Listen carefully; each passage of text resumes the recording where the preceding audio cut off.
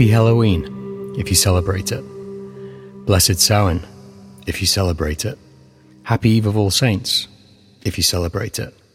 And have a really good October 31st if to you the universe is a cold, dead machine. All are welcome to VYS, a podcast about weird stuff. I'm Peter C. Hine. And I'm not. I'm Stephen James Buckley. Sorry. That's right. And tonight we're going to do something different, hopefully a little more lighthearted for Halloween. We're going to talk about a defining moment in popular culture, a landmark in comedy, horror, and science fiction, a touchstone for both me and Buckley, and probably one of the reasons that we're both here tonight talking about weird stuff. We're going to talk about Ghostbusters. Yeah, so Ghostbusters. And what Hine says is completely true. I think that was the first thing I remember talking to you about was Ghostbusters. I think it was like our first, sort of the first thing we bonded over, and it's kind of been with us sort of throughout our lives. And yeah, I mean, it's amazing. It's an amazing film. It still stands up today. And I think, you know, it's one of those, it got to us just at the right time and the right age, when, you know, you didn't just have Ghostbusters, you had like the real Ghostbusters cartoons and you had the action figures and stuff. And I remember seeing Ghostbusters 2 at the cinema. So, you know, we were just exactly the right age and the right kind of children to, you know, that it got right into and fired up our imaginations. My parents wouldn't take me to see Ghostbusters 2.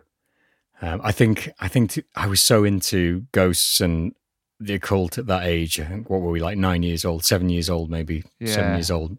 I think that they thought it would just encourage me. So that worked. Yeah, I was going to say it didn't work out very well, did it? I think that Ghostbusters is, at least the first one, is maybe one of those films that is as close to a universal experience in the sort of Western world as you can have in film. You know, I mean, there's a few like that. There's Raiders of the Lost Ark's a bit like that. Yeah. Maybe one or two other films. Star maybe kind Wars. of Lord of the Rings has come into that. Star Wars, yeah. Peter Jackson's Lord of the Rings, I think have sort of come into that thing where you very rarely meet someone who hasn't seen Ghostbusters. And I don't think that you will come across someone, probably, even now, whatever it is, nearly 40 years later, who wouldn't recognize the Ghostbusters symbol if they saw it. And would you want to meet someone who hadn't seen Ghostbusters? Well, I once did.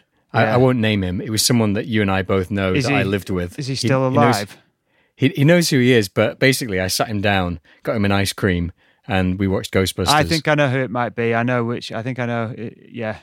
I think I've got an idea of who this might be. He knows. If he's listening to this, he knows who it is. He remembers that day well. Yeah. As everyone, I mean, I remember. Probably one of my first experiences that I remember of watching a film was Ghostbusters. I think I remember like hiding behind the my grandparents' sofa. Like I had it recorded on a VHS from a Christmas Day showing. Right. Okay. Which is that one that was edited. Oh yeah, I remember we watched it together. A group of us when we were about 15, 16 watched it together, and Hine was horrified because his version of it that he had taped off the telly had all the swearing cut out, and it had Ray's erotic dream cut out as well. And loads of it was cut. It was a Christmas Day showing. I think the first time it had ever been shown on British network television. And my granddad had taped it off TV, and I remember him showing it me, that library ghost scene. Terrifying. Absolutely terrifying. I remember like literally running behind the sofa. But that was it. Like, I think more than any other film I've seen Ghostbusters, more than any other film. I've watched it over and over and over again, and there's no film that could compare to that for me. When I used to go running at the gym, for like an hour on a treadmill, I'd have nothing to listen to before the days of like iPods and stuff. I would just go through the script to Ghostbusters in my brain and just watch it in my mind as I was running, because I just seen it so many times. It was one thing that I could reliably watch, and it's not a long film either. I mean, it's a decent length compared to the blockbusters that are around now. I think it's about 1 hour 45. Yeah, if that. It's pretty short. Yeah, it's very, very short. But it was incredibly successful as well. I mean, I think it was the biggest film of 1984, apart from Beverly Hills Cop or something like that. And it was, for ages, the highest grossing comedy that had ever been. It was just like a runaway success. The guys who were in it were kind of famous already. They were from Saturday Night Live and various comedy troupes from America. But after that, they were sort of stratospheric stars. And it's weird when you see now, like, you don't get many film stars like those guys anymore, do you? No, definitely because they're not kind of conventionally beautiful. I mean, they're photogenic without a doubt, but they're not beautiful. The thing with Ghostbusters is like, and I guess it's true of a lot of films back then, they were just like regular middle-aged men. Like they were probably in the late 30s, early 40s, like receding hairlines, that they weren't like, whereas if the film was made now from scratch, if someone came up with the idea now in a universe where the actual Ghostbusters never existed and someone came up with the idea, they would all be like these kind of beautifully sculpted like gym bodies, and sort of it wouldn't be the same. But these guys were just like regular Joes, weren't they? Yeah, it's hard to think of any comparable actors now. I think Seth Rogen, perhaps, and there's maybe one or two comedy actors who are maybe occupy a similar-ish area now, but there aren't many. I don't know if there were at the time back then either, or whether it was just that this film brought them together and that's part of its appeal. Yeah, and I think one of the other things which made it so successful was the kind of almost the branding. You had like the logo and the song, and they were two. I mean, the song is I reckon as many people know the song as have actually seen the film. Like they know it, as a recognizable piece of music. When that comes on, people know exactly, just like the Indiana Jones music or the Star Wars music, people instantly know what that means, almost to a point where, it's used as in parody in other films or TV programs where the Ghostbusters music comes on, denoting that there's something Ghostbusty going on. Yeah, everyone knows what that means. And there's the same with like the parodies of the logo. When you get like a pest control place that will have like a rat inside the sign or whatever, similar. Yeah, and I think that it's difficult to imagine it now, 40 years on or whatever we are, how original the idea was as well. Because obviously there'd been the ideas of, spirits and hauntings and ridding places of them, like in The Exorcist and countless other horror movies that had been.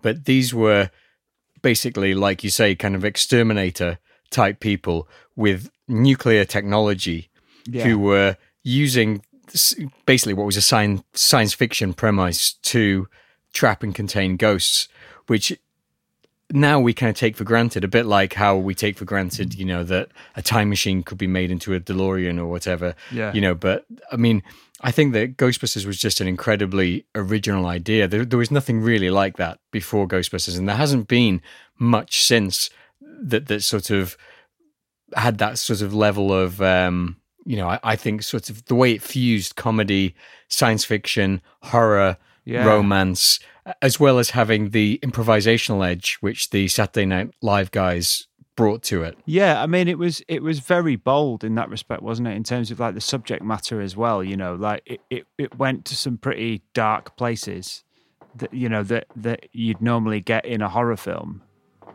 but in a massive blockbuster comedy.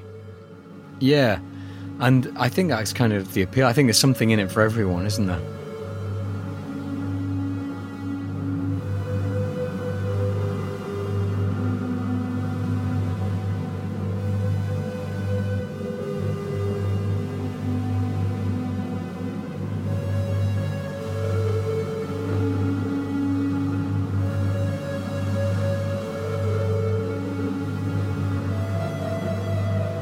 I don't know whether now to talk about sort of the exclusion of Winston from the main sort of three core. I mean, yeah, he was added, wasn't he, later in the first film? Certainly, he was just a sort of a workman, wasn't he? He was just kind of They had him as a much bigger scripted character when he was going to be played by. I think they'd originally written him for Eddie Murphy, and they had the idea that he'd be a wisecracking comedian like the rest of them. And then I think Ernie Hudson auditioned, and then when they got the script to him just before shooting, they'd basically abbreviated his part and given all the good lines to Venkman. Which Bill Murray probably didn't say those lines anyway. He probably said something completely different than off script to start with. I mean, the thing is, though, with the exclusion of Winston, I think it is important in a group that there are kind of almost people who are less forthright and less in the spotlight. He was an important part of the group in terms of he kind of brought like a grounding to it, an everyman sort of grounding that some of the others with their highfalutin academic ideas maybe didn't have. Yeah, and it gives you perhaps a lens through which to see the Ghostbusters from like an everyman perspective. Yeah. Someone who comes to it new. I mean, he doesn't come into the film till over halfway through. No. That's when he goes for the job interview. When they start getting a bit more, when they need a bit of help. Yeah, and I mean, one of the things I think which really makes the Winston Zeddemore character is Ernie Hudson's incredible performance. Yeah, because the heart that he gives lines like, which could have been throwaway lines like "I love this town" or the bit about "I'm only doing this for the money" and that kind of thing. He gives it such heart and character that he really, really, really sells it in a way that I don't think a lot of actors could have done. And it's just a really, really good performance. And I watched the film last week when I was researching for this episode, and that was one of the things that really struck me was how much the film changes when Winston comes into it, and when Ernie Hudson's character, obviously with everything he brings to that character, not just the sort of physicality, but also, I mean, I don't know how to say it other than just the heart that he brings to the movie, which is really, really good. And even in the second film, like, where does he go to during the courtroom scene? Yeah, he's not. It's almost like he's just a. I mean, it was probably something as simple as he wasn't available on the day they were filming. But I read about it, and Ernie Hudson says he doesn't know why he wasn't there. Like he just disappears for that bit, which is very weird because they keep that core group, and a lot of the posters exclude Winston's character as well, don't they? For Ghostbusters 2 or Ghostbusters? Ghostbusters 1. Right. Yeah. Yeah, it's... I don't know. But he's also the only character or the only actor in there which has a bona fide connection to Twin Peaks as well. Because he was in The Return. Exactly, yeah. So he's a magical character for a lot of reasons. Yeah. But a lot of his lines, like we were saying, went to Venkman, and Venkman is probably the standout character of the whole thing, isn't he? He's the one that I think that the studios were banking on, Bill Murray's performance as Venkman to carry the movie a bit. Yeah, I mean, he's a bit more. I think he's almost a bit more relatable, or at least he's like Ray and Egon are both like incredibly nerdy. Like you've got like a spectrum of like nerdiness and yeah. Egon Spengler's on one side, and then Ray's a bit more down to earth. He's not quite as weird as Egon. Then you've got Venkman, who's like incredibly charming, but still has a bit of a background in science and stuff. And then you've got Winston, who's just like a guy. Yeah, he's just a man. He's just a normal man, an innocent man. Yeah. I watched a few bits of the real Ghostbusters actually, just to sort of remind myself, because I did watch that a lot. That was a big thing for me. It's funny what they've done to the characters, because they've made Egon's like this kind of, they've kind of made him look really handsome and like with that kind of weird like sort of bouffant hair and like them sort of really full lips, and they're all like square jaw. Yeah, they're all like really ripped apart from Ray, who's like really fat. But then apparently they got Ray. There's an episode where Ray like has to go to the gym, and they actually slimmed down the character. So I don't know why they did that. And then Venkman's a lot more he's like a more exaggerated version of the film. Venkman, he's really, really sleazy and like You know? Yeah, I mean that's the problematic thing I think with the Venkman character, isn't it? Because whilst he ends up having like a lot of heart as well, and obviously at the end of the film, you know, he's prepared to sacrifice himself to try to get Dana back and that kind of thing. A lot of what he does is very, very wrong. I think it's not aged well, has it? No, I don't like the idea of taking films out of the context of their time and then examining them under the lens of the modern day, because it doesn't always work like that. You know, you can't always do that. But there's some things where I think that you have to say that this shouldn't probably have been. Well, let's take an example. Okay, so the first time he goes to Dana Barrett's apartment, right? He goes there under false pretenses. Like, he doesn't know what he's doing. He has a load of equipment with him that he doesn't know how it works. He snoops around her apartment, you know, while she clearly wants him to go. Then he spontaneously declares his love for her, and then refuses to leave. Yeah, this is not good behavior. Also, doesn't he have some sedatives in his bag as well, or is that's the next time he goes to the apartment? That's later. He's got Thorazine in his bag. He just happens to have some kind of sedative with him. Now, he's not a medical doctor. Do you know what I'm saying? No. It's questionable whether he's any kind of doctor. He says he's a doctor of psychology and parapsychology, but the other Ghostbusters say that he never studied. Some like unofficial canon that I'd read, and I couldn't find it again when I was researching. I'd read it years and years ago. Was that basically Ray was Venkman's friend from when they were younger. Yeah, and Venkman met Spengler at university, and Spengler basically got him through university. It kind of makes sense. Yeah. There's clearly like it is canon that Venkman introduced Stans to Spengler, right? Because I think that was in part of one of the scripts that never got through, where basically Venkman's saying that he needs to get some of the credit for all the machinery because he brought Spengler and Stans together. Okay. But I think one of the other things that makes Venkman problematic as a character is that he's played by Bill Murray, who has for the last decade really been dogged by accusations of quite bad things, really, like behaving bullying, like Peter Venkman. A lot like that, yeah. Straddling women on set, kissing women who don't want to be kissed on set, licking women's bullying arms. Female cast members. He's the thing is that he always was. The thing is that now we're more connected with the internet and stuff. But when you start to read stories that come out, it was just taken with a bit more humor when he was a mega star, wasn't it? When he was the Murricane, you know. Apparently, the first time he ever met Sigourney Weaver, he just picked her up and threw her over his shoulder and walked down the street with her on his shoulder, which is quite a weird thing to do, isn't it? And she took it in good light, and she even speaks of it now. The thing is that I think, which is important, is that Bill Murray is quite a big guy. You don't always get that from Ghostbusters, but he's well over 6 foot. Okay. He's quite a big guy. The thing is that Sigourney Weaver is also 6 foot.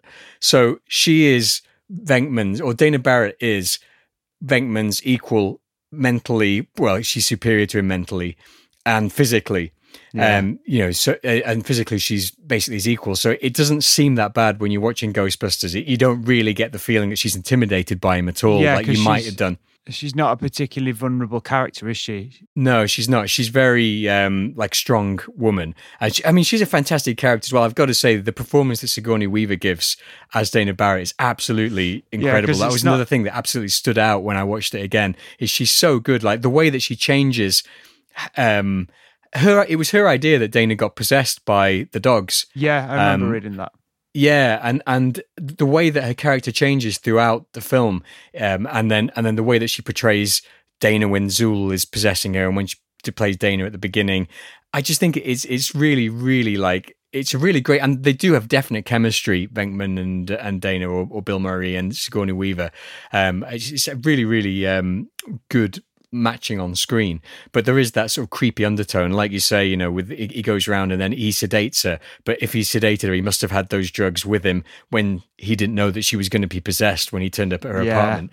I mean, very, very dodgy. I think one of the many things I liked about Ghostbusters Afterlife was the fact that in the end credits scene they fully acknowledged Bill Murray not Bill Murray. They fully acknowledged Peter Venkman being problematic. Yeah, I mean, Afterlife was a really, really good movie. I enjoyed, and I liked the way that they based it around Spengler so much. It was fantastic. It was like you told me to watch it, and I'd not really considered watching it because I generally don't like reboots of films that I liked when I was a kid because fuck you, leave them alone. Kingdom of the Crystal Skull being a great example. But yeah, I watched this on your recommendation and I absolutely loved it. And I watched it with my partner who's not really familiar with the Ghostbusters, certainly nowhere near as familiar as we are with the original film.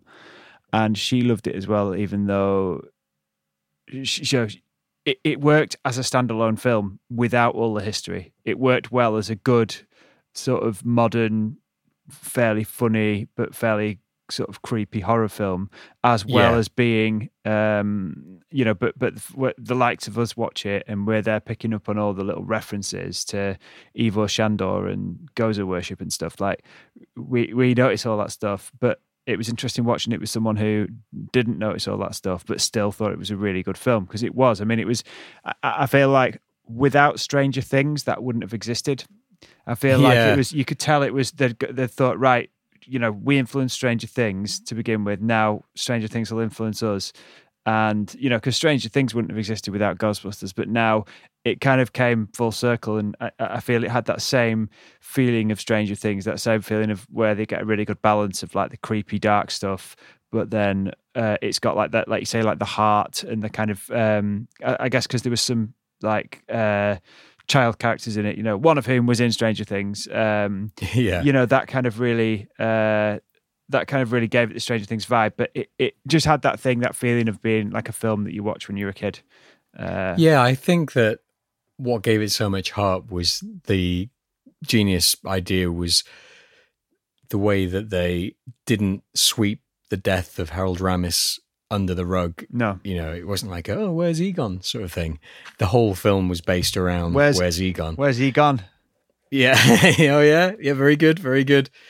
And I think that was really what gave it its strength, and that's what made it so emotional as well. I mean, my partner, we saw it at the cinema, and she was just crying, and I was very close to crying as well. I think if I had been crying, there would definitely have been tears of joy. Just watching that film, particularly the end scene, because it's so good. But when they brought Harold Ramis on to help rewrite the original Ghostbusters, he wasn't going to be Egon Spengler. He kind of fell in love with the character as they wrote it. So they considered Jeff Goldblum, who I can kind of see. Yeah. He's got that name. Although I think he's a bit more Venkman, really. Yeah, it depends which Goldblum you're getting. Yeah. Because you could imagine him being a bit more like, the Goldblum that's in Independence Day. Yeah, but even so, he's a bit like... He's got a bit of that, like... He's a bit smoother, sleaziness, yeah, whereas Egon's... Yeah. Then they considered Christopher Lloyd. I can't see that myself. I can only see him as the Doc, really. Yeah. And get this one. They considered Christopher Walken. Wow. Okay. Yeah, that's true. That would have been Dark Egon, the darkest That would have been something else, wouldn't it? Imagine that. You don't have... Oh, my God. Imagine... I can't even... Oh, God, this is really... Can you imagine what our lives would have been like if we'd have been subject to Christopher Walken at the age of 7? Imagine if we'd been playing with toys of Christopher Walken as 7-year-olds. Oh, God. Whoever made that call to not have Christopher Walken, like, if you think the world's bad now, imagine what it would have been like if... I know, but as Ramis wrote Spengler's character, he fell in love with him and he... basically they became one. He put more and more of himself into that character, but it was him who wrote it with Dan Aykroyd. And really, like, the history of where it came from is quite interesting. I won't go into it too deeply, but basically Aykroyd came up with the idea when he was in a haunted barn at an estate that his family owned, and his great-grandfather, Dan Aykroyd's great-grandfather was Sam Aykroyd, who was a famous spiritualist researcher. Right. Then his granddad was one of the first people who experimented with EVP. So he's one of the first people who claimed to have caught ghost voices on the radio. And then his dad, Peter Ackroyd, wrote a book called A History of Ghosts. So the whole thing, it was like deeply ingrained. And Dan Aykroyd is definitely a believer in ghosts and spirits. And I think a lot of everything that's factual that comes from Ghostbusters, all the bits that are based on real life hauntings, all the bits of little bits of information and long explanations and that sort of thing, all come from his general love of the subject. And that's one of the things, is that it's all treated lovingly, isn't it? That the people who believe in ghosts are the good guys. The people who don't believe in ghosts are the bad guys. Yeah, I mean, you can tell, like, from like researching this episode and looking into it, it actually surprised me how much more, how much based on real stories and things it is. How much kind of background they'd obviously done research and looked into a number of different things. It wasn't just making it up as they went along. Yeah, and when the idea was first conceived, it was something much crazier. Like they were in space and they went through dimensions, and they were employed by Ivo Shandor to collect ghosts, and they had rival teams of Ghostbusters. But it was Ivan Reitman, I think, who brought it down to earth, and that, I think, is what gives it its character. Because I think that the film being set in New York City, it gives it so much. New York is such a part of those first two movies. Wasn't it originally called? It had a different name, didn't it? It was called like Ghost Smashers. Ghost Smashers, yeah. They didn't even come up with the name, did they? They had to license it from another sitcom. Yeah, and they only got it at the very last minute, didn't they? So they had to film like the bits where everyone chants Ghostbusters. Like they weren't able to film that when they wanted to, because they weren't confirmed that it was called Ghostbusters. And the original poster just had the symbol on. Yeah. Because they couldn't put the name on because they hadn't licensed it. Which is why that symbol became so iconic. Yeah. Because it started, instead of just being on the building and the car and the suits, it was on all the media from the very beginning, from the teasers, because they didn't have a name for it.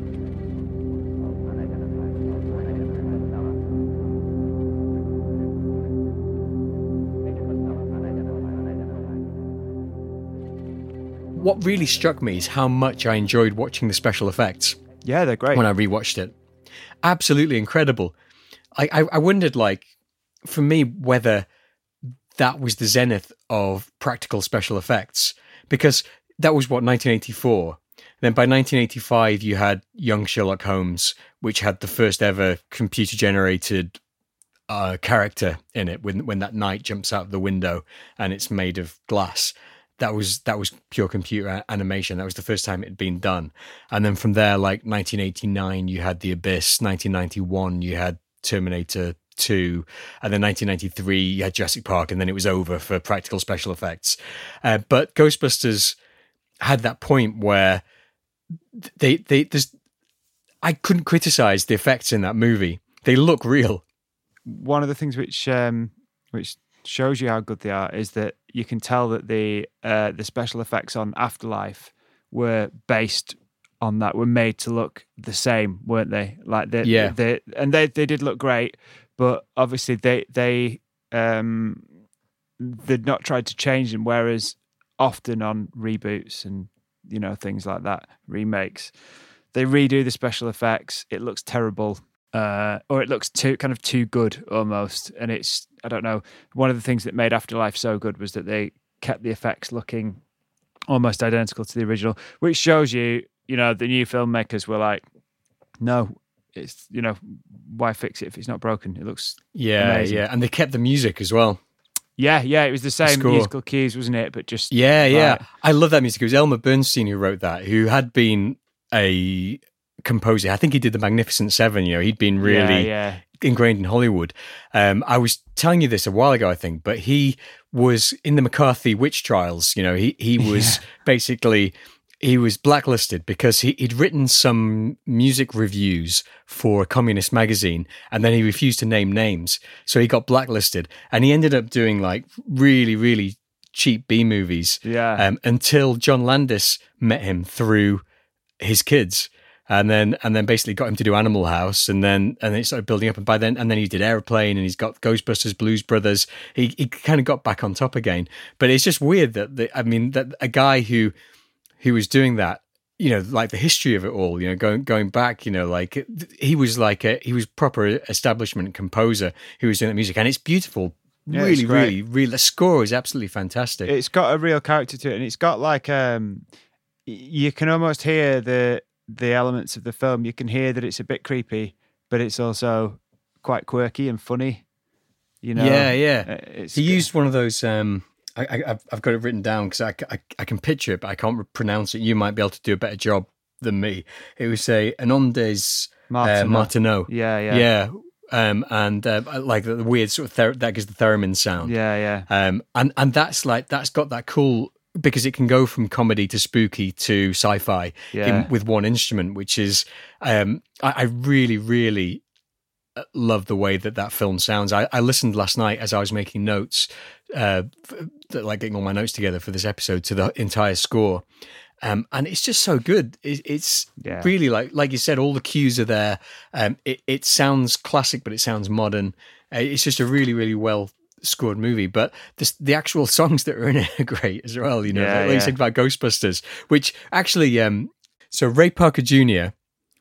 ripped off the riff for the Ghostbusters theme from I Want a New Drug by Huey Lewis, which they had used when they were doing the initial rushes of the film as background music to the montages. That happens a lot in film production. That is, the temp. They have a temp track, and then they get someone to recreate it. Exactly, but no one ever admitted it, and it's not even a passing. Like, he ripped off the riff and the melody. Yeah. And basically, they went through about 60 different iterations of it, getting loads of different people to do it, including they asked Huey Lewis to do it. Right. But he couldn't because he was doing Back to the Future. And then they settled on Ray Parker Jr.'s one, which was just a rip-off of it. And then Huey Lewis sued them. They paid him $5 million as an out-of-court settlement, which they never spoke about until Huey Lewis started blabbing about it in, I think, 2001. And then Paramount then sued him for talking about it. There's like one of those things like cut up, and then apparently Ray Parker Jr. says like he's never met Huey Lewis, he never went to court. It's just he considers himself to have written that song. But I mean, I don't know. I mean, it seems like a massive coincidence. But like other things, like that song that I keep playing whenever we're driving somewhere in the car, is it Mick Smiley, Magic? Yeah. I love that. And has he done any other music at all? I've never heard of it. He doesn't even have a Wikipedia page. Yeah, but that song is incredible. It's so 80s. And the way that it changes in the middle to become a completely different song, that's the song that plays when the ghosts are let out of the containment unit. Yeah. I mean, I can see in my head when I kind of think of that song and think of the magic thing, I can see in my head that beautiful shot with the top of the building with all of the sort of pinky orange kind of ghostly spume coming out of it, and it's evening, isn't it? And it's just like, it is magic. That scene as well, also the sound design is incredible. Yeah, all the creaking of the buildings and the way it explodes. I read that Ecto 1's siren is actually a leopard's roar, which has been manipulated till it becomes a siren. Like, so the guy who did it was a bit of a maverick. He was called Richard Beggs. He'd done the sound for Apocalypse Now. Right. And he did loads and loads of weird stuff, because the idea that things that we just take for granted, like the way that the proton packs sound a bit liquidy, like they're squirting something, that all comes from the sound design. Yeah. It's like I think it's cues, isn't it, that just make you think things in a slightly different way. And this is before digital manipulation as well. So he was doing all that weird stuff basically in a room on his own whilst he was watching the movie, and just like going over it and over again and trying all this stuff. He had no way to repeat the sounds he was getting. So basically he just had to record loads and loads of different banks of each sound he was doing and just give them to the director and say, here you go, this is what you've got to work with.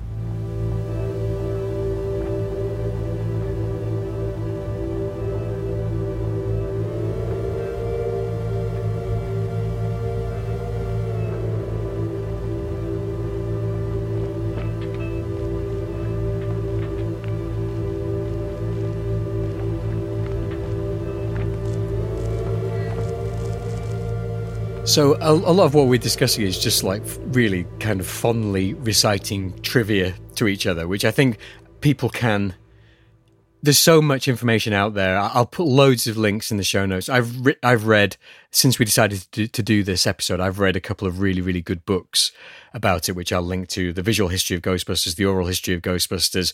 I mean, it's been an absolute pleasure researching this episode. And there's countless websites. There's Spook Central you can go to. There's Twitter accounts you can follow. I'll link to a few of those in the show notes as well. But I think it's more kind of interesting, really, to explore what Ghostbusters has sort of meant to us and what kind of ideas come from repeated viewing of a film like that for 40 years. Yeah, I think one of the things that we perhaps need to do is almost certainly what I've done is what we how we kind of view Ghostbusters now through a sort of VYS filter, in terms of, given the reading and watching and listening we've done in the last 6 months, how do we view Ghostbusters differently? Yeah, VYSify it, you know. And there's a few things that I've noticed about it which I just didn't pick up on, even like for a long time, and then just this recent time I've watched it post VYS a couple of weeks ago, it's just, oh yeah, that's glaringly obvious now. Yeah. I've gone down a few rabbit holes. I bet you while have. I've been researching this. But go on, you show me yours and I'll show you mine. Okay, so one of the first things I noticed was you've got this cult that are worshipping a mouldy Babylonian god. Sumerian, not Babylonian. Ah, okay. Operating in the 1920s. And I guess, to me, kind of that era and the fact that it's the Sumerian god thing links up to Lovecraft.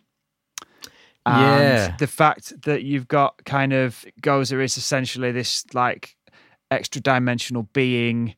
The whole idea of like a gatekeeper and a keymaster, the whole idea of there being like a building, and the architecture of the building was, you know, important and somehow created this channel and this, you know, this area in which the ritual could take place. Basically, I got the Necronomicon book, which is the Simon's Necronomicon. Yeah. And I was looking at that, and there's like a whole load of stuff about Sumerian gods, and then the links. There's almost like a little chart of like a lexicon. Yeah, so it's got like the Lovecraft word, then the Crowley word, and then the Sumerian word. And so it's almost as if Lovecraft and Crowley were both getting stuff from Sumerian legends. And it seems that Ghostbusters has gone down a similar route. So like the Necronomicon was 1977, so that was like 7 years prior to Ghostbusters. But then you also had like The Exorcist, which had Pazuzu, which is was from that Mesopotamian region, and Evil Dead also that was 1981. That referenced that had the Necronomicon as a sort of quite different. The book. Necronomicon Ex Mortis, roughly translated, Book of the Dead. Yeah.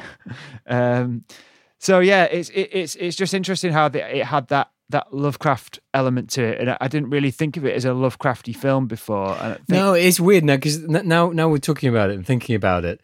The whole idea of the Sumerian god, the cults, the worshippers, the whole thing about creating the temple on the rooftop. Yeah, it kind of comes out of left field even in the film. Yeah, it's not. I mean, that's that kind of.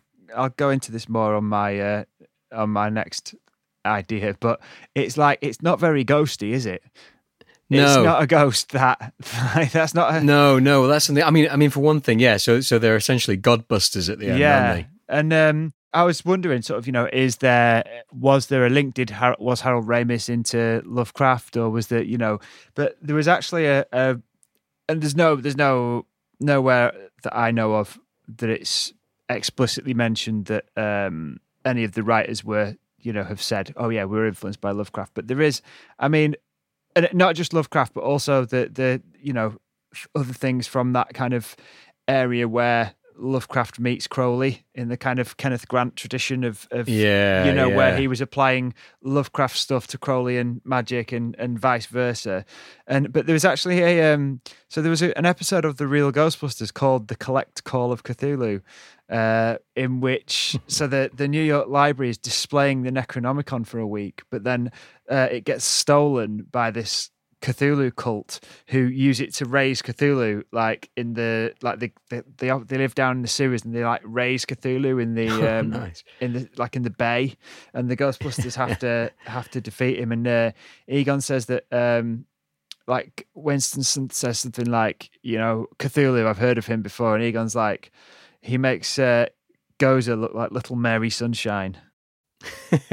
But yeah, you wouldn't say that to her face though, would you? No, but that episode's got loads of references to Miskatonic University and like Lovecraft beings like a Shuggoth and stuff like that, and like all of the characters are named like after they're all named after like either other writers in the Lovecraftian tradition or like Lovecrafty kind of things. Yeah, now that you sort of mention it, when you see at the very end the top of Dana Barrett's apartment, Spook Central. Yeah.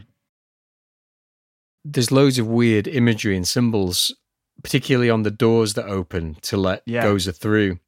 And it does get a bit, Lovecraftian. It does get a bit ancient dark magic at that point. It's very different, isn't it, when you think about it tonally, the way that the film goes, they go from busting a ghost in a hotel, busting a ghost in a library. Yeah. They go around and have those sort of montages to basically standing at the gates of hell, aren't they? Or the gates to another dimension with a god in front of them, and that they're being told. I mean, Gozer the Traveler, Gozer the Destructor.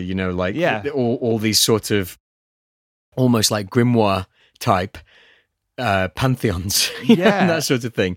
It kind of comes into it. What Zool and Vince Clotho do is basically a sex ritual, isn't it? It's basically a sex magic ritual on the roof. Because that's interesting. Yeah, it doesn't show it. It's not explicitly shown, but it's heavily implied that the two have to get together. Yeah, and that's right up Crowley's street, isn't it? They disappear behind that kind of rubble or column or whatever. Yeah, I mean, it's pretty explicit, isn't it? I mean, when they, she wraps her legs around him and stuff. I bet it wasn't explicit in the version you got off telly, though. No. But yeah, I hadn't thought about that, because that's really up Crowley Street and Kenneth Grant's. Yeah, I mean, that's like you say, the sex magic rituals and that sort of thing. That's the Star Sapphire, isn't it? Yeah, that was a sex magic ritual. And I think I suppose, it's not thoroughly Lovecraftian. I think one of the things that separates it from being sort of a true Lovecraftian film is obviously the humour, but then also you've got the positivity of it, because I think that one of the kind of ultimate messages of Ghostbusters is a lot more about friendship and and sort of human positivity, and if you think about even like the end of Ghostbusters 2 when they sing Auld Lang Syne and it breaks through the shell of the slime, and it's like the whole idea of companionship and in Lovecraft the beings are completely like apathetic. They don't have some kind of mission. They just don't give a shit about humanity. We're just nothing to them. We're like the buzzing of flies to them. And that's a very, very bleak when you think about that sort of on a yeah, I mean, the good guys don't win in Lovecraft, do they?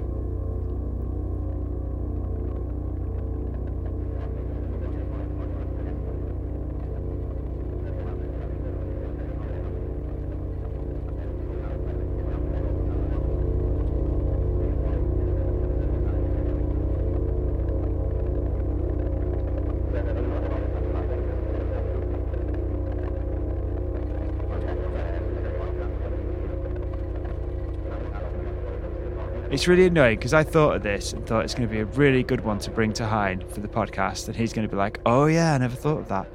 And then fucking Greg Newkirk tweeted it yesterday, and I was like, damn you, Greg, why are you so perfect? He's always one step ahead. Exactly.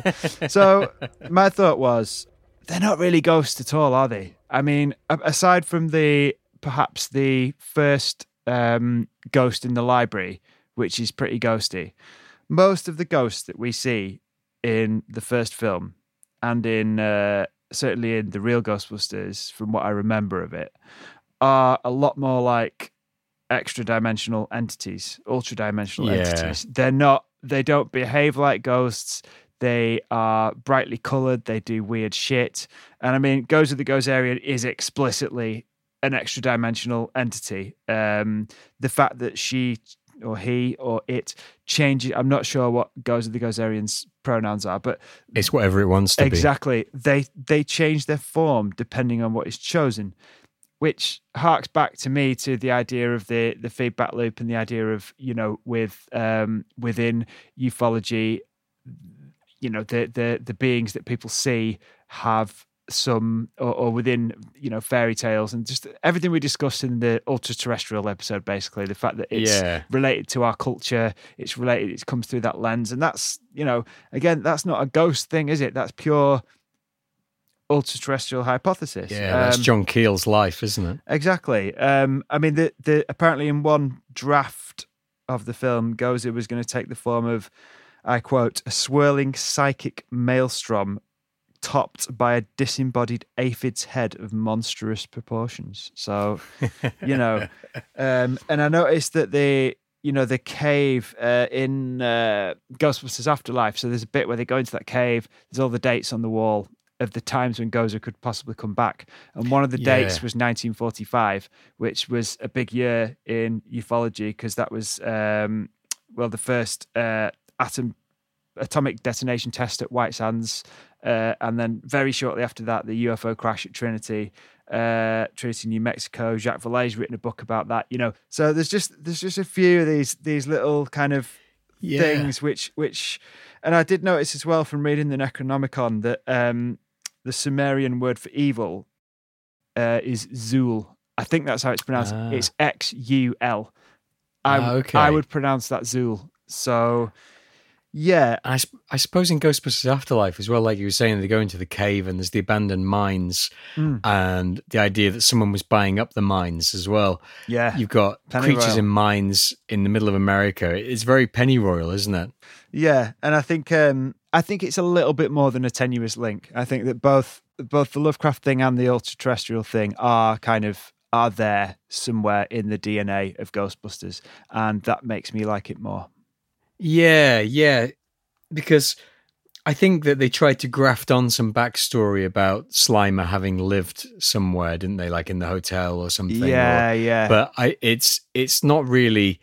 He's not a very humanoid creature, is he? I mean, he was based on John Belushi, wasn't he? Yeah. But he doesn't really look like it. He's some weird blob, really, isn't he, of ectoplasm that sort of floats around. Yeah, and if you look at a lot of the quote unquote ghosts in that you see in the first in the film. I mean, Ghostbusters 2 is not quite the same because you mainly have just one big bad, don't you, really? Yeah. That's kind of a bit more traditionally ghosty, really. But then in the first film, a lot of the things that you see are these weird blobs and stuff. And certainly in the real Ghostbusters, you had all sorts of... They just dealt with everything, didn't they? Like, there was one where there was a dinosaur. There was one where there was a UFO buried under the ground. They just anything a bit weird they dealt with. And yeah, I think it's interesting watching it from a age 40, 2022 point of view, and seeing all this stuff and just thinking, oh yes, I understand this. It's interesting when you say it that there's no real similarities between the ghosts, is there? No. The library ghost is completely different to Slimer, which is different than the subway ghost, which is different than the taxi ghost. They're both different to Gozer. They're both different to the Terror Dogs. There's so little similarity running through them. You'd think that if the ghosts were one thing rather than being an ultra-terrestrial manifestation of something, that there would be some similarities. If they were, for example, the spirits of dead people, that they'd be more maybe like the library ghost is before she freaks out. Yeah. I mean, you wonder though, like how much of that is an aesthetic choice, as in we need to make the film varied and cool. And the same with the cartoon a lot more, I guess. You know, we need to make it. You can't just have every ghost being like a person because it'll visually not look that exciting for kids. And they've got to sell toys. Well, yes, and my parents certainly bought them for me. I had that one Christmas, I think, when I think a lot of us had it. We were lucky enough to get the Ghostbusters HQ. Oh, I never had the HQ. I had Granny Gross. You pressed the back and like the head spun round. But you had a gun though, didn't you? I had the gun. We'll post a picture of that on the Instagram. I had the gun with the poppers, not the original gun. But one of the things though I thought was there is something which ties all the ghosts together, and that's ectoplasm.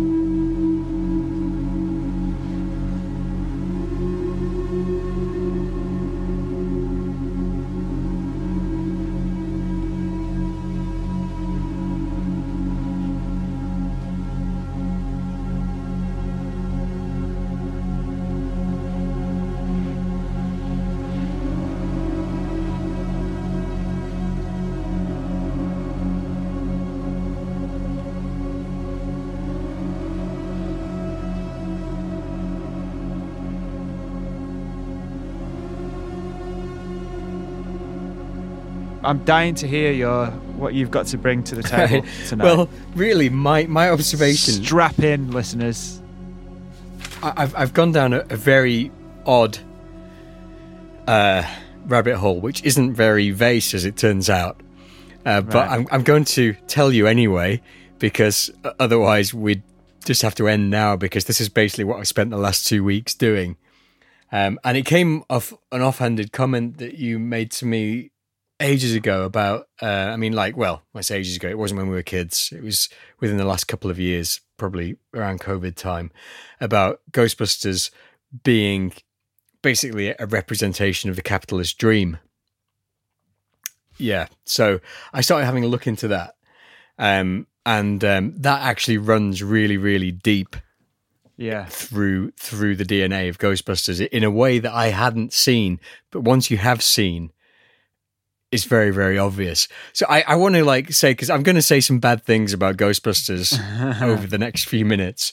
And I want to say that I'm really just playing devil's advocate. You know, this comes from a place of love. You know, this is like Ghostbusters is like my family, you know, and I can say bad things about it.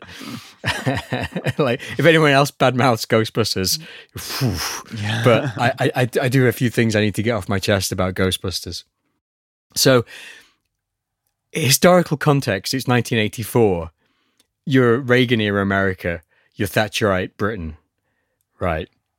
So what occurred to me looking through some of these theories and seeing how they described it is that Ghostbusters is actually like a neoliberalist dream, like an absolute sort of neoliberal fairy tale. So I'm not going to give like a political or economical lecture, but like just to explain neoliberalism as I understand it, and I'm not an economist, obviously, or in any way politically informed. But if you'll bear with me whilst I talk about neoliberalism for a minute, because it's going to have relevance to what I'm going to say.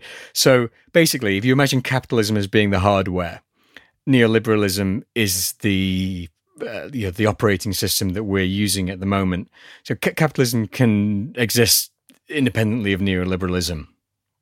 Yeah, and you can have other forms of capitalism like Keynesianism or state capitalism like they have in China, you know, or slightly more socialist versions of capitalism that you have in Scandinavia and that sort of thing. But mainly Western capitalism since the 80s and the period where Ghostbusters was set and made, neoliberal capitalism has really boomed, and it was boom time in America when Ghostbusters was released. So what is neoliberalism is free market capitalism. So basically neoliberalism, the idea of neoliberalism treats everything, including human beings and the way that human beings interact with each other, as being subject to the principles of the free market, right? So it's the economization of all features of life, basically. So they have complete faith in the market, right? It's market fundamentalism. You end up prioritizing like economic indicators over social factors, which is where we are in this country at the moment. You know, we're at, which I hope is somewhere close to the end times of neoliberalism, because at the moment, particularly in this country, it's only economic factors which are being considered at all. You know, there's no regard for social factors or how economic factors could be leading the country astray. So what you have is this never-ending growth. You know, everything has to grow. Everything has to be more. Everyone has to generate wealth. You know, there has to be more and more every year. You know, all you have is this one fucking hammer. You know, and everything is a nail. You know, this is capitalism, kind of writ large. The way that I've analysed neoliberalism to look at Ghostbusters is basically in these basic tenets of neoliberalism, which is one, that markets are uniquely good at organising society. Okay, so that's the foundational idea of neoliberalism, right? Markets are always right, and free markets promote the rhetoric of personal choice. Okay, in a situation where you don't have a market, you should get any institution without that market to behave as if it had a market. You know, we can see that in like the targets of New Labour and so on, the NHS now. You know, it isn't strictly governed by the factors of the free market, but it has to be made as if it is, because that's the only way that they can organise things when you're stuck in that neoliberalist mindset. So then, if that works, then everyone is in competition with everyone else, and the idea is that is a good thing. That gives the best possible outcomes. So you get deregulation, you get privatization, you get the limited role of the government. Okay, so the natural product of that is that those that have wealth are the ones that become in charge. Okay, that they have the private enterprise. The private enterprise knows best. We have to listen to them. We have to respond to their needs. We have to give them the freedom to do what they want to do, and we have to try to learn from them and become like them. Okay, and people must think about themselves purely as individuals, not part of some big community for this to work. So when concentrations of wealth are arrived at by market processes, that is the best possible outcome. So all that said, what happens in Ghostbusters? They start out at a university, right, doing experiments. They're using public funding to enhance the general understanding of the world. You know, they're looking into psychology, they're looking into parapsychology, they're analysing data, they're looking for ghosts, really. But then as soon as they find them, the university attacks them, so they leave. The first thing they do is they start business for themselves. I mean, it's what Venkman says, isn't it? You know, for whatever reason, call it fate, call it luck, call it karma. He believes that everything happens for a reason. They have to go into business for themselves. You know, this is the capitalist dream being played out. This is a capitalist fairy tale. You know, this was the American dream of the 1980s. They leave the public sector, they join the private sector, and they save the world. So it's this sort of Reaganite Technicolor super dream, and it completely like captures that rise of neoliberal ideology. So how do they fund their ghostbusting enterprise? They get a dodgy mortgage on Ray's house, which is the whole thing that this neoliberal generation of wealth came from, you know, and eventually caused inherited. Well, but yeah, it's inherited, but then you get this dodgy loans, you know, and where do they come from? You know, they comes from massive consumer debt, which is what eventually destabilized the economy at the end, you know, in 2008, you know, and you know, obviously they all learnt from that, yeah, as if. But then, so basically, the free market changes these nerdy, outcast, sort of scatterbrained scientists into national and eventually international heroes. Mm-hmm. You know, they become the poster boys for free market, for enterprise, for startups. You know, yeah. Ghostbusters is a startup. They throw off the shackles of the public institutions to actualize themselves. Yeah, so it's like they're like completely in its spirit. So like whereas comedies before this had been more anti-authority, you know, things like Animal House or Caddyshack, that's this sort of National Lampoon going against the man. Ghostbusters is very much the man, you know. Yeah. They are, and who are the bad guys? The Environmental Agency. The Environmental Protection Agency, right? Although that guy is an absolute cunt. No, yeah, Walter Peck. Walter Peck is an unmitigated prick, but bureaucrats do tend to be, you know, it's a function of their job, isn't it? You know, you can't have the nice guys doing that sort of stuff, right?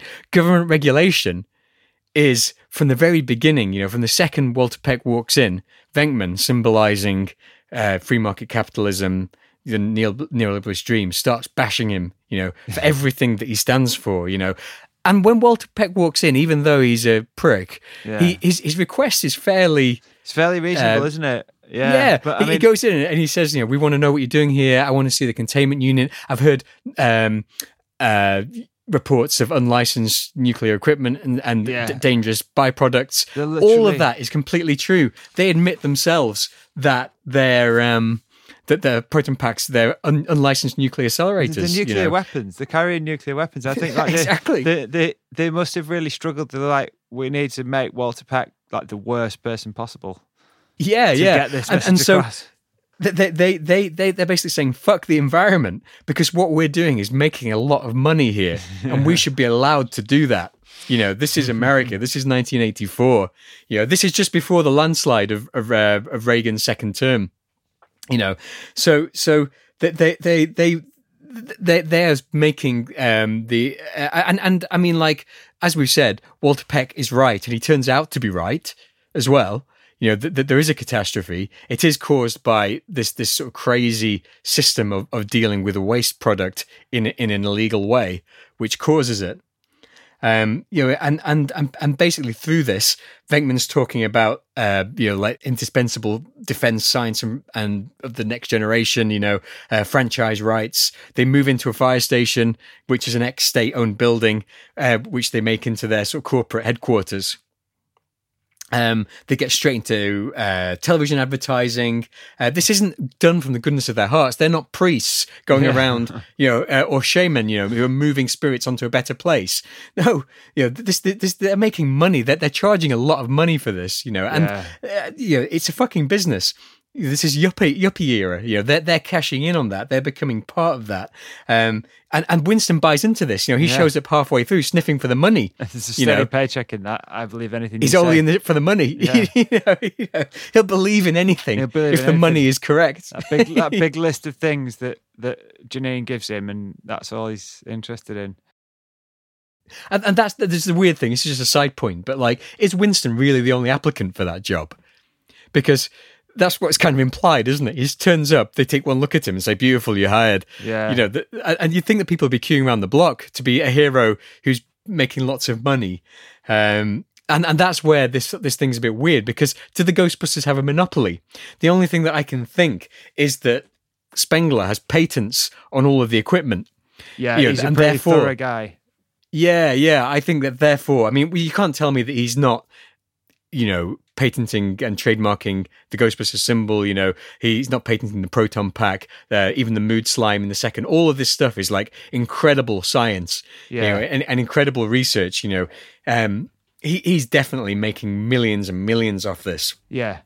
You know, through trademarks, through patents, through selling. I mean, all of this has military applications. And yet his child never saw any of it, did she? No. So what they're doing really is that they are ensuring that no one else can move into their sector. You know, they are the Amazon, they are the Facebook, they are the Google of 1984. You know, they no one else can compete because they don't have the technology to do it. No one else can even get a foothold.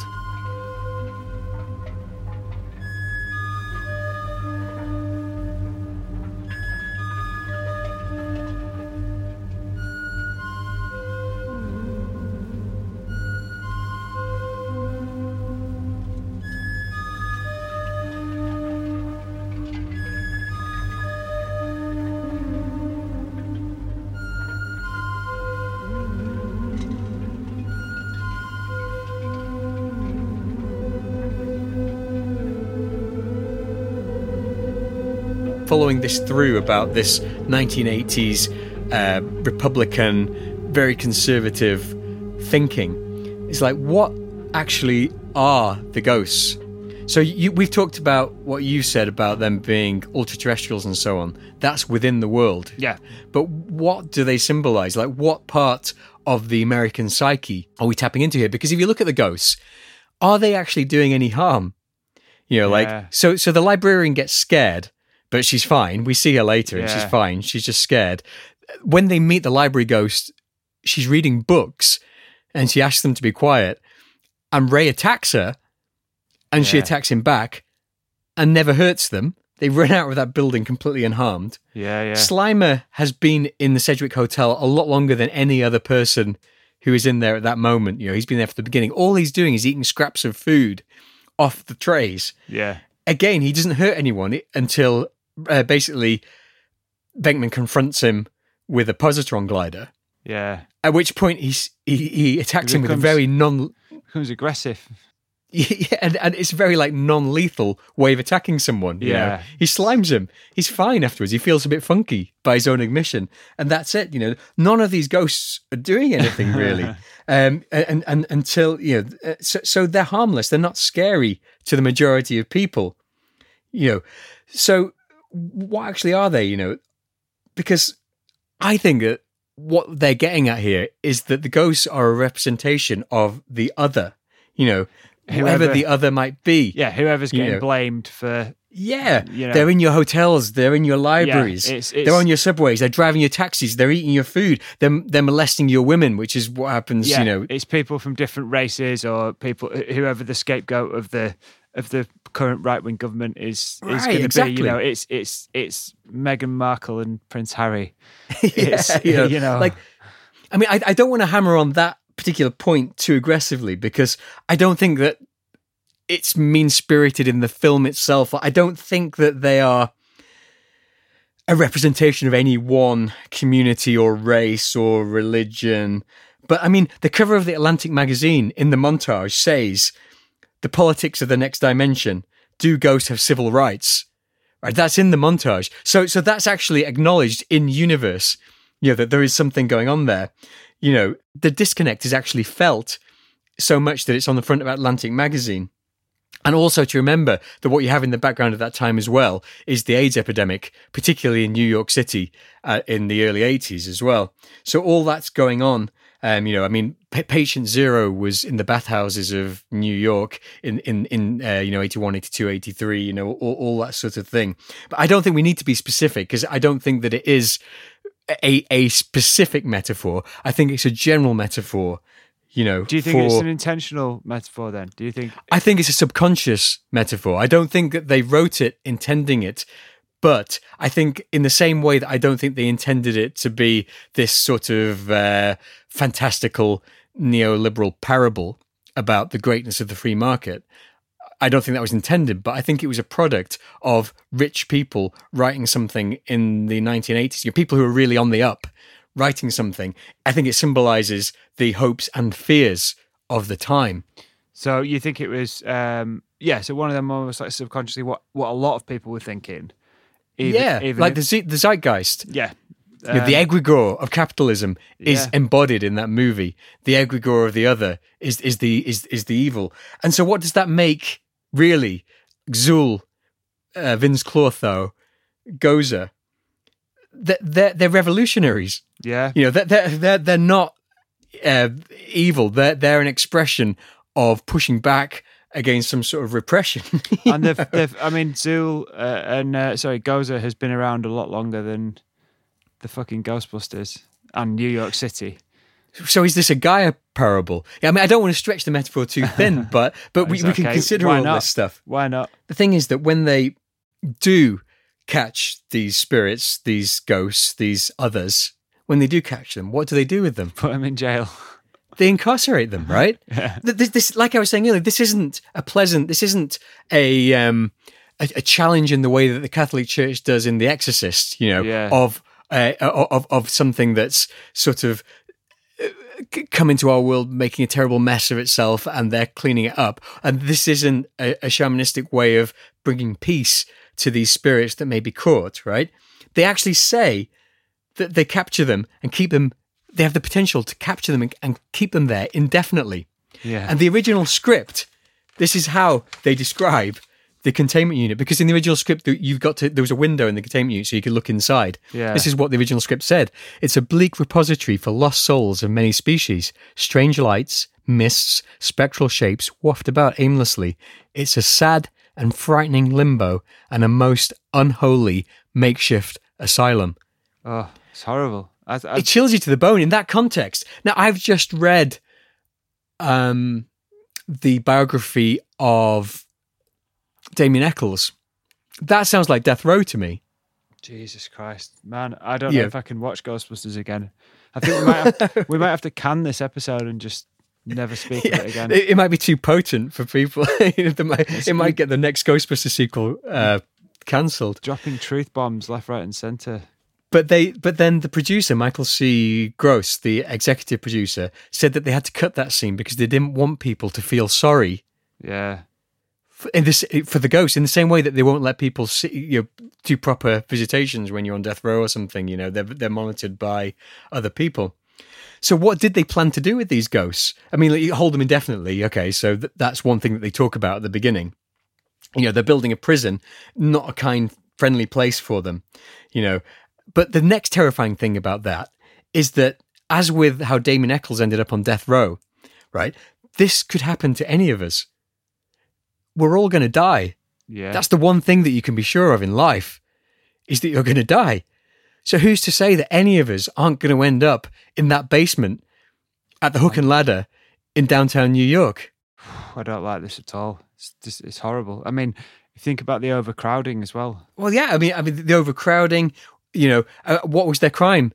Reading in a library, eating hot dogs at a hot dog stand. Absolutely disgusting. Like, I mean, but to take this with Slimer, it's body shaming as well, isn't it? Basically, he's a bigger gentleman, and they just, but the film pictures him as being like gluttonous and slimy. He might have like glandular issues or physical problem that means he's not able to exercise as much as other people, or a psychological problem whereby he eats too much and like a food addiction kind of thing. And really, the way that they treat it is terrible. It's sad, really. It's sad. It's just downright disgusting. But what do the Ghostbusters do when they're called up on their behaviour? Being the good Republican conservatives that they are, they go straight for the Old Testament Bible. Okay, so first of all, things are that they're busy, they're overworked. They reference the Old Testament from about 3/4 of the way through. It's not mentioned early on. They start to bring it in. So there's when Winston says, like, "Do you believe in God?" Ray's obviously agnostic. He never met him. But I remember Revelations 7:12, and I looked as he opened the sixth seal, and behold, there was a great earthquake, and the sun became as black as sackcloth, and the moon became as blood. Judgment Day. Judgment Day. This is manifest destiny. They're using the Bible to say that it's their right to bust ghosts. Yeah.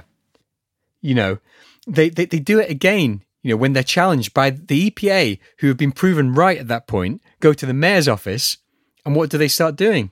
They get a priest right in there, and they start talking about real wrath of God type stuff. This is the fear. This is what happens in conservative America. Yeah.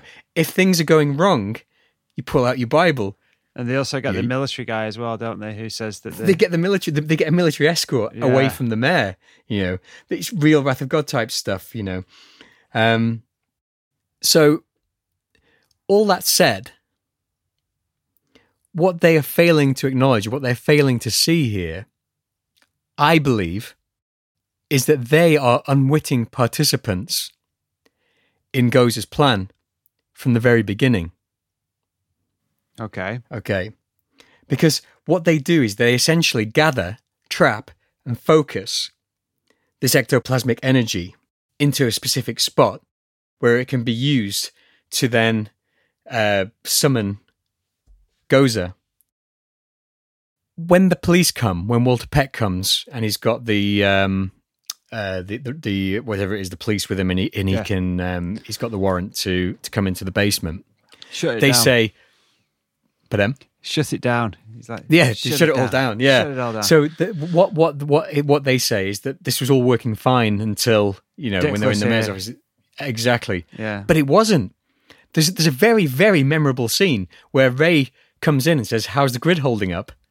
Not good. Tell him about the Twinkie.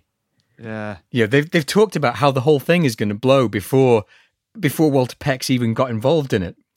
So what they're doing is actually dangerous and like unstable. Okay, if they hadn't collected and focused all that energy, would Gozer have been able to come through the dimensional portal at all? They're invoking Old Testament stuff. They're exploding buildings, which is allowing spirits to pass through the dimension. So they're talking about Judgment Day. They're talking about the apocalyptic, the revelations. Yeah. So who are they in this? They are the four horsemen of the apocalypse. Yeah. Holy shit. Look at it like, hell yeah. They are part of the ritual. Okay. Everything they do takes them step by step closer to the moment where they get onto that building. And of course, it's the four of them who end up on top of that building, facing Gozer as she steps out. Because they even get to form. Along. Yeah, it was the only way it could have happened. Because without the Ghostbusters creating that concentration of energy and spirits, it wouldn't have blown and allowed her to come through. Exactly. They've messed with the natural order of things, which was when ghosts were just wafting around. No one really believed in them. There's legendary one at Sedgwick Hotel. There was something in the library. The act of busting them brought more ghosts. So in terms of coming back out of the, like, you've kind of gone into the story there. So coming back out of it, what does that represent in terms of your metaphorical theory? You see, this is going on to a separate sort of parallel shift, you see, because on the one side, you've got what's being presented, which is the American dream. Yeah. What we're talking about here is the rotten underbelly, of what we're doing. Okay, so when they go there, they even get to choose the form of the destructor. Yeah. That's very, very goetic. You're allowed to choose the form. But they choose the form. They choose the thing that comes to destroy the world. And it is sugar. It's a corporate mascot. A corporate mascot, and it's also like, greed, isn't it? Like sugar and all like the shit. Gluttony, sugar. It's they've basically gone against the rules of nature, and that the whole world is having to pay for what they're going to do. And I mean, look at it. So it's this goetic idea. The god comes and she's absolutely terrifying. They are terrified. They use their weapons. Their weapons are useless. They were Gozer's weapons all along. They were tools of Gozer, basically. Then as with certain goetic spirits, she gives them a choice of what it wants to appear as, because certain goetic spirits, when you summon them, they'll give you a choice, or you can ask them that next time you appear, could you appear as something a little less terrifying, so that I can do this stuff.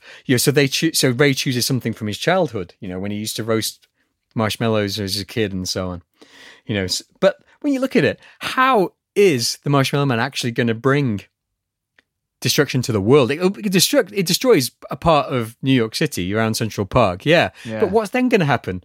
I mean, are we really having to believe here that the Marshmallow Man is going to run around the world? How's he going to cross the sea?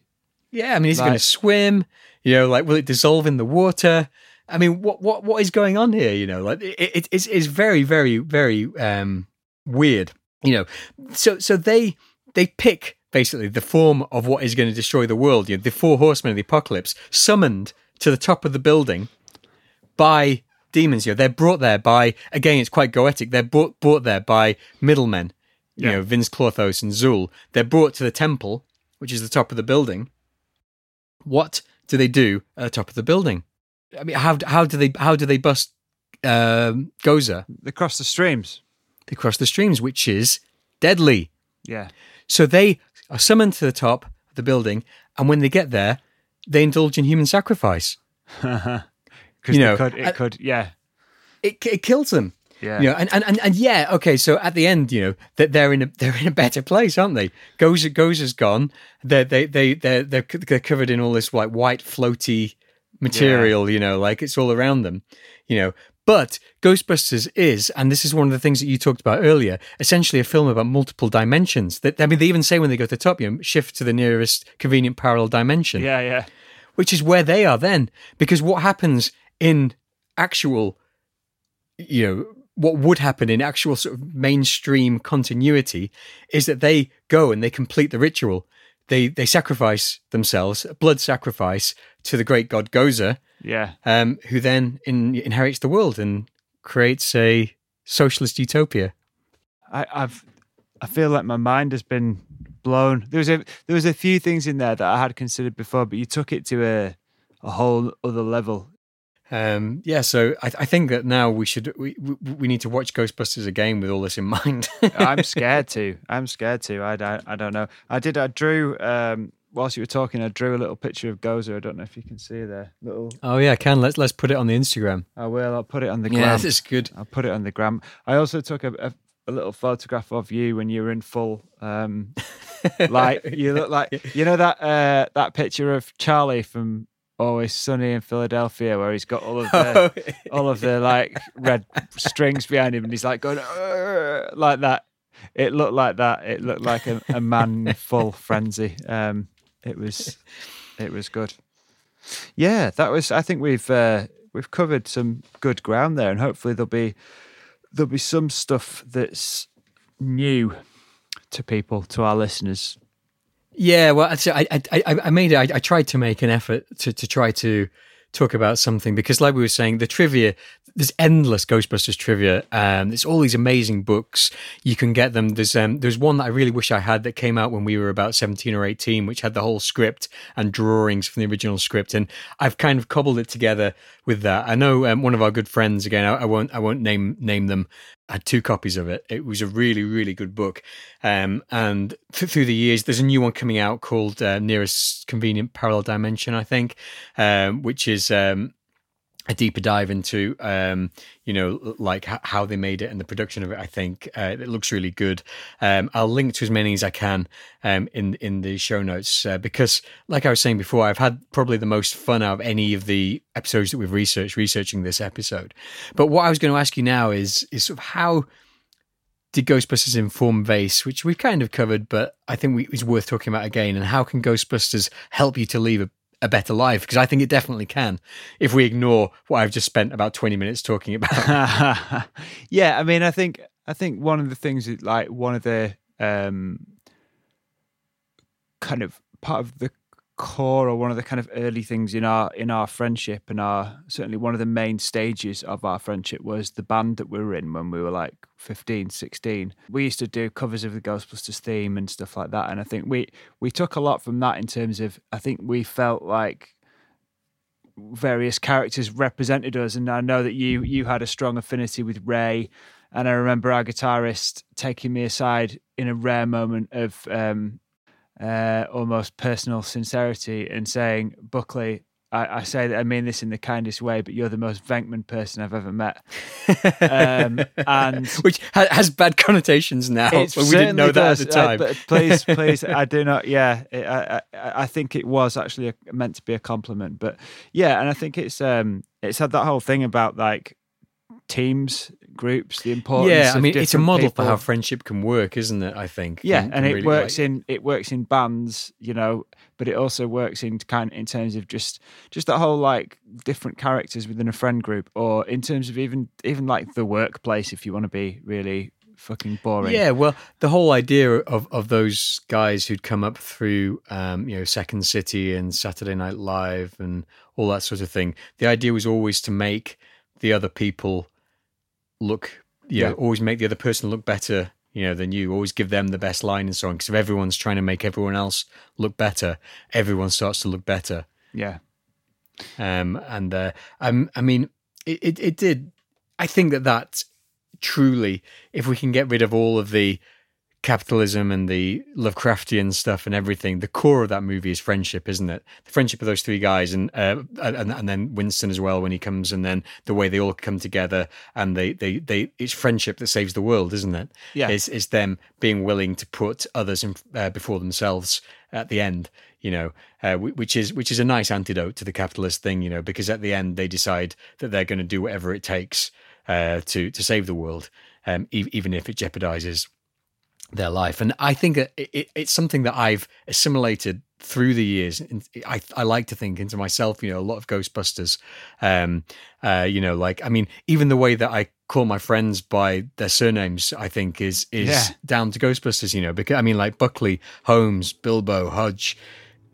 I even call my partner by her second name. It's like, I think the fact is that if you're not my blood relative and I don't call you by your surname, I probably just don't like you very much. Yeah, it's a sign of respect, isn't it? Yeah.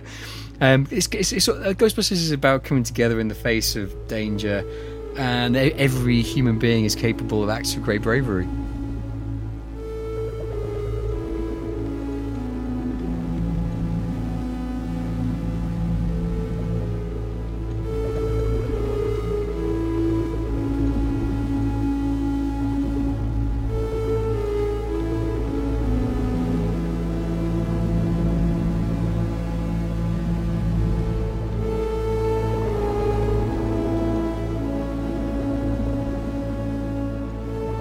I think it's time we start to wrap up.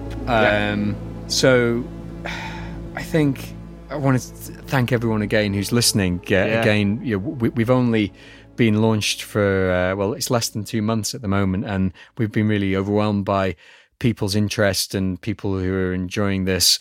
It's really, really, really good. Really like enjoying the community of the sort of core people who we can chat about. I'm getting book recommendations. So shout out to Giants of Discovery. Kev. And I've actually been and looked into some of the books that he's been recommending to me. A lot of people have been interested in the music, so you can get that from Bandcamp. There's a link through from our website. You can find us on Twitter and Instagram at VAYSEESYAV. So that's Vase, then Vase spelled backwards. You can email us, vaseinfo@gmail.com. That's VAYSEINFO@gmail.com. And people have been emailing us, and it's always great to hear from people, and we reply whenever we can. It's been cool because there's quite a few sort of old friends who've come out of the woodwork, people I've not spoken to in years who've picked up on it and been really into it, or people who we kind of didn't know who were into this stuff, who've contacted us. It's really cool. It's really good. I think people. I think my brother said he just finds it relaxing listening to our voices because he's poor grown. Bastard, he's been indoctrinated. I know hasn't he's grown up just with us, just being in the next room and hearing us. Can you imagine when he's 5 years younger than us? So when we were kind of, he was pretty young when we were imagining when we were like 10, 11 up in my room. He'd have been sort of 6, and he'd have been there in his room just hearing us. He took the full force of our bullshit. Yeah. And if you enjoy the full force of our bullshit, please rate us and leave a comment, especially on Apple, because that's where people look at these sort of things. You can leave us a star rating, which is great, and we'd really love it if you could leave us a comment, even if it's good, even if it's short, as long as it's positive. If it's not positive, just go and start your own podcast. I'm not interested. Do you know, I have a question for you, Hein, before we go. So, if you could pick 2 Ghostbusters, 2 of the original 4 Ghostbusters, to do a podcast together, like Vase, but them 2, who would you choose? And think carefully about it. I don't even have to think. I know this. It would be Egon and Winston, because those guys have depths. We've seen Ray in full flow and Venkman in full flow, but to have Egon and Winston having a chat about stuff, the meeting of minds that would be there, it would be absolute genius. There'd be no, there'd be none of the fronting that Venkman and Stans do. It would be just, you can imagine, the insightful questions that Winston would ask for Egon to answer. I think it's a match made in heaven. That. Yeah, I mean, if you think about also you don't really see that much interaction between Egon and Winston in the film. Like Winston tends to hang out with Ray a bit more, doesn't he?